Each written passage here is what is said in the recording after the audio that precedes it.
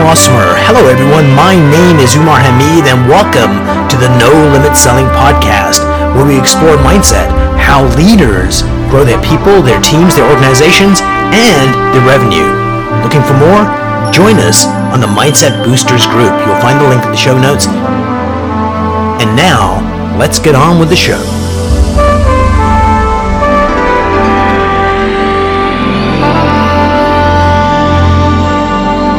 Hello, everyone.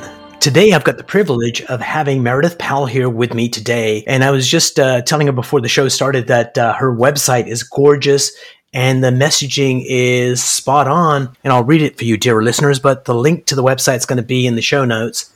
Thrive, turning uncertainty to competitive advantage. And when I saw that, it made me think of a quote from Baron Rockefeller. It was something like, when there's blood in the street, there's opportunity.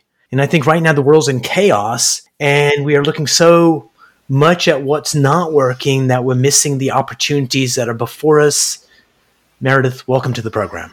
Thank you. I am looking forward to being here. So right now, what's up? When this whole thing started in March for us in the U.S., where in the U.S. are you? I am in Asheville, North Carolina. So I'm down in the Southeast. Nice. So I did my last keynote would have been beginning of March.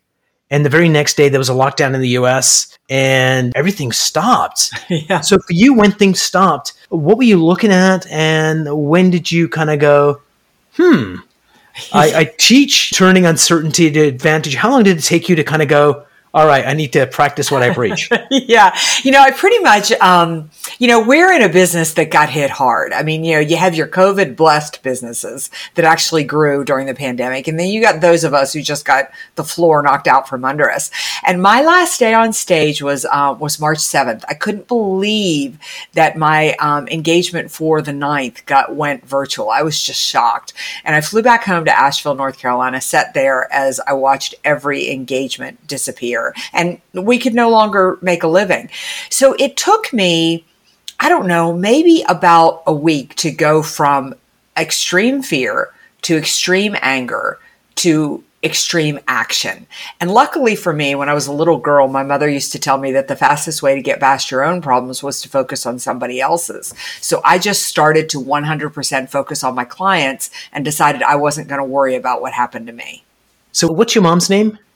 Joan. Hey, Joan, thanks so much for doing that, because what's amazing is I used to run a company in California where we would launch companies in the US market. And we would also do package design and do the whole shoot and match for their product. And sometimes I would go to Fry's Electronics, which is like a giant nirvana of electronic stores back then. And if you went to someone and said, yeah, can I have a second of your time? No one helped. But if I started the phrase, could you help me for a moment? 99% of people stopped in the parking lot and said, yeah. And I'd say, which packaging do you like, this one or that one? And they immediately helped. And I think people want to help. And when you start helping other people, paradoxically, we help ourselves, right? Completely. It's completely how you find the path forward, as you focus on really helping other people. And ironically, what happens is you find your footing. And I feel like that's a dance we've had to continue to do, right? Because March hit, everything exploded. Then around June, things started to get a little bit better. Then the bottom would fall out again. Then we'd start again. You have to keep getting back on the horse. Marcus Aurelius, he comes up in conversations all the time. He had written a book. I forget the name of it, but every chapter had this theme. It was like, your family, sometimes they disappoint you and sometimes they're no good, but at least you're not dead. And when you're talking about business not working out well, at least you're not dead. That's right. That's right. Ultimately, those stops and starts in this pandemic, which a lot of people have died, and I don't want to make light of that. But oftentimes we're so like, oh my God, it's so awful, that if we look at, I'm not dead. And there is hope yet. And how can I help other people? How can I move forward? And somehow we miraculously do. And Meredith, I'm going to ask you a question. Have you ever been on the edge of financial oblivion in your life? Yes and no. I mean, I certainly have been flat broke, but I've always been. I just would go and get another job. I mean, certainly I dropped out of college. My father said that was fine, but you have to support yourself, which I had no idea what that What's meant. What's his name? Let's do a shout out for him. Ed. And so there I was. I couldn't, in order to just pay the phone bill, I had to work 3 jobs. So I would say I've never been on the edge of financial oblivion, only because I would just go get another job. I had a different mindset. Yeah, I have zero pride. I will do anything for a living. I mean, if you told me tomorrow, if you told me tomorrow I had to go pick up trash, I would be okay with that. So but I have had to do things I did not want to do in order to earn money, in order to pay my bills. So a long time ago, I was working for this guy, and there was 2 worker bees, me and this other guy, and somebody had to clean the toilets. And there was a little bit of fuss around it. And the owner said, "Here, give it to me." And he went and did it. And it was a really, really powerful lesson in never be the boss. No, that was not the lesson. The lesson was that he demonstrated what he wanted us to do. He showed us that there's nothing beneath your station. And 3, he did what a good leader should do, is walk your talk. Yeah, I agree with that. And it's been a really good lesson. I just did a presentation yesterday for a group, and it was called "You in the Driver's Seat: How to Put Yourself in Charge of Your Career." And one of the things that I talked about in that is the fact that when I study successful people, one of the things they'll tell you is that they became successful because they became the employee that everybody would want to hire. And they came up with this term in interviewing them called strategic sacrifice, where you write that down. Yeah, I love it. And what that means is when your boss walks in and says, "I need somebody to," the person who's going to go the farthest is the one who raises their hand before the sentence is finished.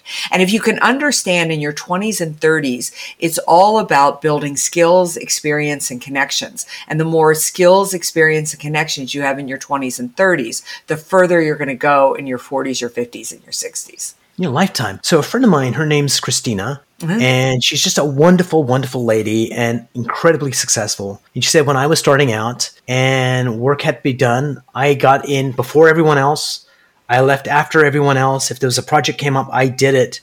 All the other women hated me in that company. But when there was a promotion, I got it. And I worked my way up really, really quickly, not by sucking up to the boss, but by outworking everybody. And that sets you for a mindset of succeeding. And I'll just share one of her stories with you because I think it's something we all struggle with. She was telling me a story about she's a successful woman, and one of her friends started this florist business just as there was an economic downturn, and she's in trouble.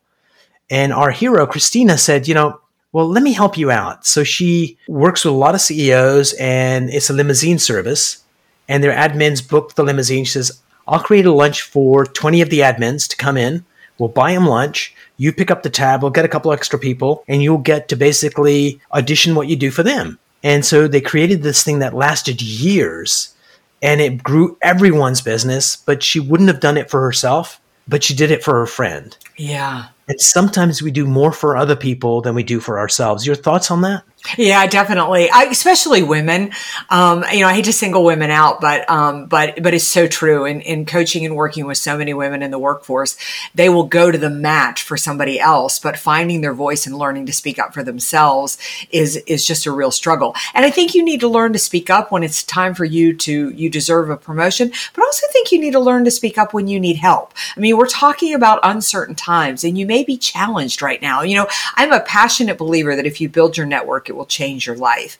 And I just really believe that at any moment in time, you're only one connection away from somebody who can dramatically and positively change your life. They can solve a problem, help you achieve a goal, and all you have to do is reach out and connect. I mean, we're emotional creatures. And if you need help, if you need support, ask for it.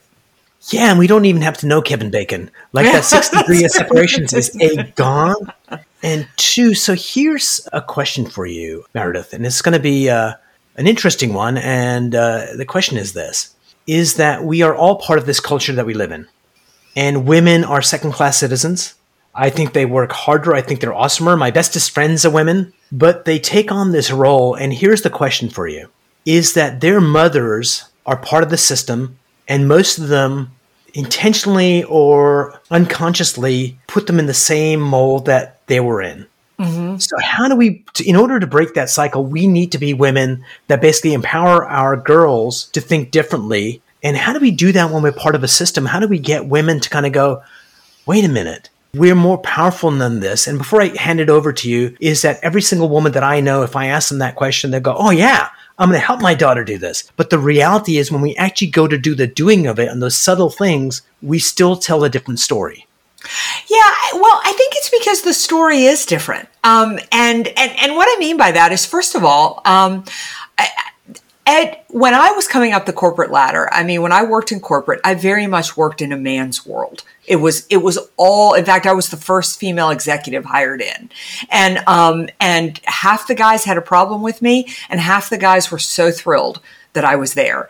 But even the guys who were thrilled that I was there, who tried to help me be successful, how I succeed is different. I was a single female at the time. I couldn't call men and say, would you drink a beer with me and discuss a deal? Their wives wouldn't like that. So first of all, what we're trying to achieve is different. I don't ever want to let go of the fact when I come to work, I can't stop thinking about our children. My husband, he can just put it on the back burner and never think about it again. We're different. And that's good. The thing that I think that we need to learn to step into our power, and this is the thing that I figured out, is the fact that once I played the game and won. And what I mean by that is once I overachieved at the job, I could change the rules of the game. And what I mean by that is once I outperformed the people that I was working with, I could go to my bosses and say, I want to leave at 3:00 in the afternoon because my kids get home from school and I want to be there. I'll be back here at 6 to finish up, but I'm leaving at 3. My male counterparts did not do that. But we get hung up in thinking we can't change the rules. But once you understand that you perform, you can adjust the rules. And I wanted to adjust the rules to live the life that I wanted to live. And that certainly is the rules that I've taught not only my daughter, but my children. Brilliant. And I think you would have gotten a definite no had you asked, had you performed like you did, and then had you asked, would it be okay if yes. I kind of, had you asked in that way, it would have been like, of course not. But because you said, hey, this is what I need, this is what I'm going to do, and it's just coming with that kind of chutzpah. And here's where I think most human beings miss their mark, is that most people don't know who the hell they are. They have a sense of it, but they never took the time to go, this is what I truly 100% stand for. And if we know it, then when we get to those moral quandaries, I'm a woman, should I do this, shouldn't I do that? All that stuff just goes away when you know who you are. And I think that's the first step to stepping into who we are, is not outwards, it's inwards. I would agree with that. I also realize that the other thing I think is that people decide that the rules are unfair when they haven't played the game yet. I mean, when I coach clients, mostly they're trying to change. They want their bosses to listen to them before they have performed. And owning a company, I don't want to listen to don't tell me how to run my company differently until you have outperformed me. So the first thing you need to understand is you can make the game be anything you want it to be. But how you build your confidence, you have to play by other people's rules until you're more valuable than they are. And I think we miss that mark. I always say you need to understand performance is power. If you want a voice, perform first. And part of the training, I 100% agree with that. And if I was a Brit, and I used to be, I'd say I violently agree with that. I'm not sure where that comes from. Not the African British. What can you do? Mm-hmm. So here's the thing. It's like in a lot of relationships. So if you and I were like in a relationship, it's like, Meredith, I'm going to be the man that you want me to be if and only when you do this, this, and this. And oftentimes we take that family dynamic and we take it into work. It's like, well, when the boss listens to me and does this, then I will do this. And that's not how the world works. It's the way you described. Absolutely. We need to get in the game that's there and win in that game. And then we get okay, you're dealing cards now. What game are we playing now? And then you get to say, oh, the game we're playing is this. Yeah. I was interviewing, I've got a book coming out in a month, and I was interviewing a very successful gentleman for this book. And the thing that struck me about him is he just didn't sweat the small stuff. He just didn't. It wasn't a tit for tat. And I'll just give you an example. He's a golf course designer, a very, very famous golf course designer, probably one of the most famous golf course designers. And he lives, one of the homes he owns is on a golf course not far from where I live in Western North Carolina. And they asked him, they were getting ready to redesign the golf course. And they asked him to come out and give him some ideas and do a proposal. He walked the course, gave them a bunch of ideas and gave them a proposal, which you can imagine was very expensive because he's designed courses all over the world. And they came back, hired somebody cheaper, and took every idea he had and redesigned the golf course. And I said, didn't that make you livid? He said, oh no. He said, all I could think is, thank God I don't have to live on a golf course that I designed where everybody's going to complain all day long. And it really hit me that he doesn't focus on stuff he can't control. Like, that was a cruddy thing to do. But the whole thing is, doesn't matter. It's out of his hands. And at the end of the day, the energy that he could put into the clients that are paying him or the new courses he's designing, he saw a tiny silver lining in even the worst behavior. And that's a gift of successful people. If you're looking for it to be fair and just and right, it's why politics drives me insane right now, because you just can't make the world even. I mean, as a female, I'm so tired of hearing the things that have been done wrong to me, because I'll tell you, I get a lot of advantages because I'm a female, and nobody ever talks about those being unfair. So you got to focus on there's silver linings in everything. And the difference between people who succeed and don't is their eye goes there and they move forward. He had such a profound effect on me that I look at things I get upset about now and I'm like, I need to be Tom. I need to be Tom. I need to think bigger. A couple of things come up with that. A, thank you so much for sharing that story. I'm going to share it with other people. Yeah. Two is when you do get hung up on that negative, it changes you in a way that you show up differently for other accounts.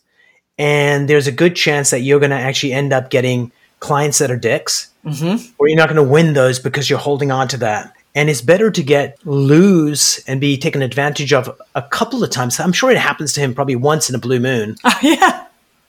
And the other thing is that the human condition has not changed for a very long freaking time. And there's a quote from Helen Keller that comes up, and it goes something like this. I'm going to paraphrase it. It's like, when the door to happiness closes, people look so longingly at the closed door that they fail to see the other one that's opened up. So, yeah, it's like, how do we look at the opportunities? And I'm going to give you a piece of advice, if I may. Yeah, that'd be great. Your mind. So here's an interesting fact. Guinness Book of World Records. And you can look it up later and fact check. Okay, The world's I will. fastest reader with 100% comprehension. How many words a minute can they read? And it's an ungodly number, like 82,000 words a minute. Wow. Which blows your mind, right? I can't even imagine. They use a photo reading technique. They take a snapshot of a page, and as they flip it over, their mind's processing what the picture was as they take the next picture. And it just shows you the power of your mind. Right. So a lot of times when somebody wrongs you, that our mind is like, I can't believe they did that, and all that stuff. And your mind will deceive you. The thing to look at is in those situations is notice what your body feels. Where do you physically feel that thing? And wherever that is for you, just place your hand there and just in a quiet moment go, hello. And that feeling will respond back and say, okay, what's this about? And they'll say, oh, you were taken advantage of not just now, but when you were 5. And all of a sudden, as soon as that information comes up, you can make peace with it. And then it just removes that button. And the next time somebody wrongs you, there's no button to push. Right. So our body always tells us the truth. It's our mind deceives us. And it's such a good liar. And Yeah, it is. And it can really get you stuck. absolutely, because as soon as you realize whatever that truth is, then you're looking for that to be validated. And if you're looking for douchebags out there, God knows you're going to find them. I know. And if you're looking for amazing, gorgeous, generous people, they're everywhere. You just didn't notice before. I do believe that whatever you're putting in your mind is what you'll find. May I ask you a question? Of course. So why do you think that people are angrier now? And if so, why? Yeah, that'll be my question. Are we talking about COVID or are we talking politics? We're talking probably a mix of all. It feels that, when you just said, like, the moment you feel that somebody's wronged you, just like in that story I gave you, the moment that you can back it up, bring it into your body, feel it, you can release it. And the moment you release it, then you're not spending the rest of the day looking for things to validate it. And it seems to me that we've come into a world where I'm angry about things and then I find opportunities for it to be validated all day long. And it feels angrier to me than it did even 5 years ago. So here is, bear with me for a moment. I promise I'll get to the point. Okay, sure. So if I was making a comment about your hairdo, dear podcast listeners, you can't see the hairdo. It's gorgeous, by the way. But if I made a comment that was derogatory about your hairdo, you're going to have one of two reactions. It's like, what do you know? But if you had a negative, angry reaction, what that means is that we only get angry when we care. Anger is a sign of the caring. And so we go, okay, so why are people more angrier now than they have been in the past? There's more caring. And why are we caring so much right now? Here's why we're caring so much. This hypothesis I'm about to share with you could be total BS. So bear with me. Okay.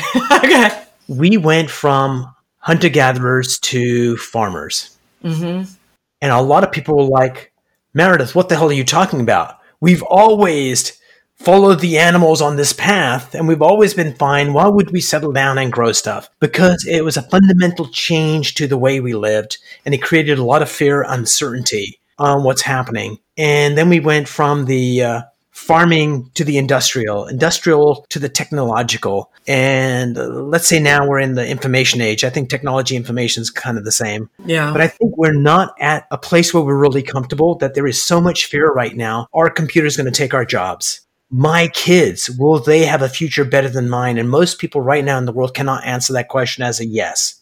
Right. So I think we're at this fundamental place where we have so much uncertainty that we live in this fear mode. And so when people wrong us in the slightest way, we react in fear and anger. And I think that's what we're experiencing right now. That's why all around the world, we have these people coming into power that are just, some would say bad actors, but they're saying, don't worry about it. I'm going to do the thinking for you. I got your back. And this New Zealanders first, and I picked them because they're not like that. Yeah. Kind of attitude is happening at this point. Because if it was just one country, you say, well, it's just one, but it's happening all over the world. Yeah. But I think what's happening is that we are going to come, I think we're 20 years away from where everybody can take a breath and go, oh my God, we're not going to die. That this new, brave new world is so amazing. And just one thing that we have to look forward to, artificial intelligence. So some people are scared of it and they may have reasons to. But one of the things artificial intelligence can do is say, let's take a look at, like this watch that I'm wearing that you can see on our video conferencing side of things, is monitoring my heart rate. All that data from hundreds of millions of people is being collected, that AI is looking at that going, oh, 3 months before we can diagnose a heart attack, we're noticing these changes in heart rate that we're going to tell people on their watch. Maybe not, but I booked a meeting with your doctor just to check this out, just in case. Right. That. And all these things, we think we're going to lose jobs, other jobs are going to be created. And so I think we are at this dangerous point right now with this fear, but I think we're going to come on the other side of it and we're going to be freaking fantastic. I would agree with that. And I think that it's one reason I started studying uncertainty, because I thought that, every couple of 100 years, I think we go through this type of shakeup, where it's a shakeup, where it's religious, it's political, it's society, it's business. It's just the whole world moves. Like you said, we went from the agricultural age to the industrial age, and you have this, everything sort of gets sucked into it. But once we shed all that, we flower into something even more impressive. Brilliant. Like, I want you to stay away from DPs. Do you know what DPs are? No. So my mentor, he's passed. I used to live in Canada, and he's Polish. And when they came into Canada, they were the latest set of immigrants. And the latest set of immigrants are always the bad people. DPs were there displaced people. Yes. They're here to take our freaking jobs, and they got disease, and they're going to do these horrible things. And it's just the people that are there, these new people are coming. And then from when I went to England, when I was like 3, we were the new people coming in, and we were the bad actors. Yeah. Then thank God the Vietnamese boat people came in. They were the bad actors, and we were okay. Yeah. So yeah, we've been through uncertain times. We will be. And I think that's where I had mentioned earlier that we need to know who we fundamentally are. This is what I stand for. This is what's important to me. So when those challenging times come, we don't lose sight that, hey, I'm here to help people. Mm-hmm. Not help some people, not help my people. I'm here to help people. And when we lose, that may be something in somebody's kind of vague consciousness that I'm here to help people. But when you don't know exactly what it is and you get to those crossroads, it's like, oh no, those guys I'm not going to do. When we knew we're here to help people, it's like, I want to help more people, and it doesn't matter who you are. Exactly. And when you, and I think we're coming full circle back to the path. If you're stuck right now, if you're fearful right now, take the focus off yourself and just ask yourself, who can you reach outward to help? One, it's like it is instant that you start to feel better because you're not focused on your own problems. The other is, that is where the answers are. That's where the path is of what you're supposed to do next, where you're supposed to go, and where your future lies. You are not going to find it sitting in the house worrying about all the things you have to worry about. I will leave you with one last story. Okay. And the story is, I used to have this radio show, Life-Changing Breakthroughs. And when people would talk about those, and I had a friend, and I said, hey, Jim, have you ever had a life-changing breakthrough? And he said, oh yeah, when I died on stage in Singapore. I said, really? They had to actually revive him because he died. Oh, and my God. And he said, as soon as I came out of that, I realized that, the corporate path wasn't for me. Earlier in his career, he was on, what do they call those people the Peace Corps? He was in the Peace Corps, and he lost sight of that. And he says, I went back to helping people. And this was the question that I asked him that I want to share with you. I said, oh yeah, having a heart attack, that's a pretty big freaking sign. Were there any signs before that told you were on the wrong path? He says, I didn't see any of them. But there were billboards with flashing lights. And I think we don't see those signs, but when you take the moment to help someone else, what you realize is the universe sends them in our path. And by helping them, we realize, and we get that lesson that we need too. It may not be their lesson, but it's a lesson for us. And today was such a joy having you on the program. Thank you so much for coming on. Well, thank you. I've really enjoyed this, conversation. The only thing I want to add to your story is I think sometimes too, when we're locked in the fear, I think we miss the signs that we're on the right path as well. We just miss all the signs. And I'm going to say, if you go back to your body and you listen to your body's going to take you where it needs to go. But it's been a great conversation. It's been a great show, and I've really enjoyed it. Me too.